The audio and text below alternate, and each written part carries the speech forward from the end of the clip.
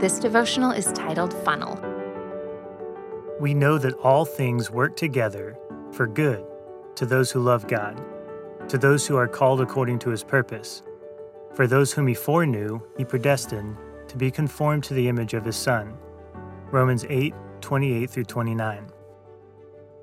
The circumstances of our life are a funnel. The slippery slopes and the rocky terrain propel us forward. We tend to get lost among the rocks. As we slide along, experiencing all the things of life, we can't help but grab the jutting slopes of circumstance, trying to stop, to make sense of it all. How can this slope lead to the same place as that rocky crag?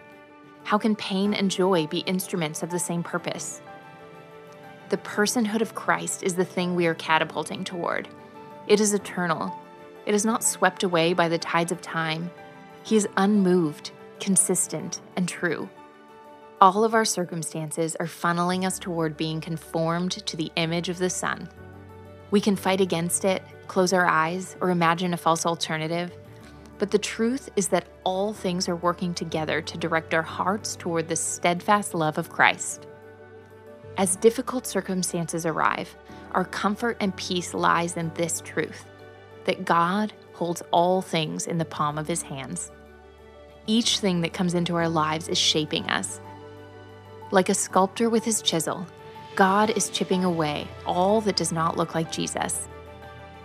It is not peril into which we are being called, but love.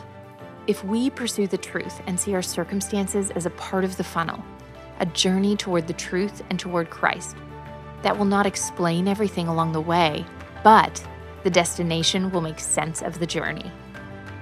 Ponder today.